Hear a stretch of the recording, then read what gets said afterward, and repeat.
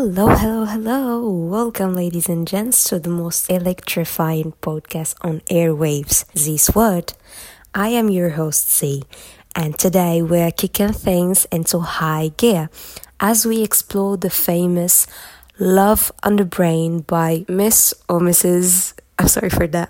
Hazelwood. And first of all, I want to make an apology because this episode will be a bit critical.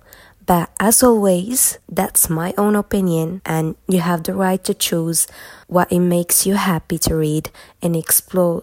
So, shall we begin? Well, by reading this book, I found that there was attempts to navigate through complexities of romance, but ultimately falls short of its ambitions. Set in San Francisco, the story follows the neuroscientist Emma as she embarks on a predictable journey of love with the mysterious Adam Copeland. While again, Miss or Mrs.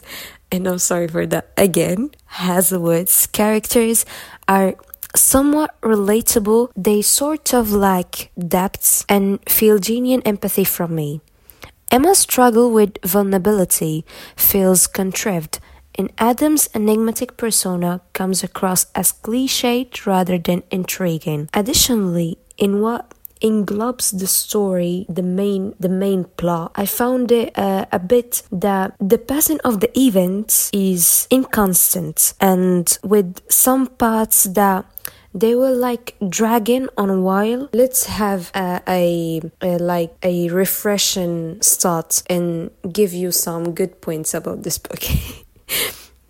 Okay, so that you don't hate me, there was moments of passion and intrigue throughout the story. Overall, Love on the Brain offers a decent romance to read, but always there is a but. No, not that but.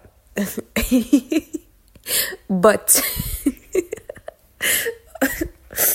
okay, you understand me, okay.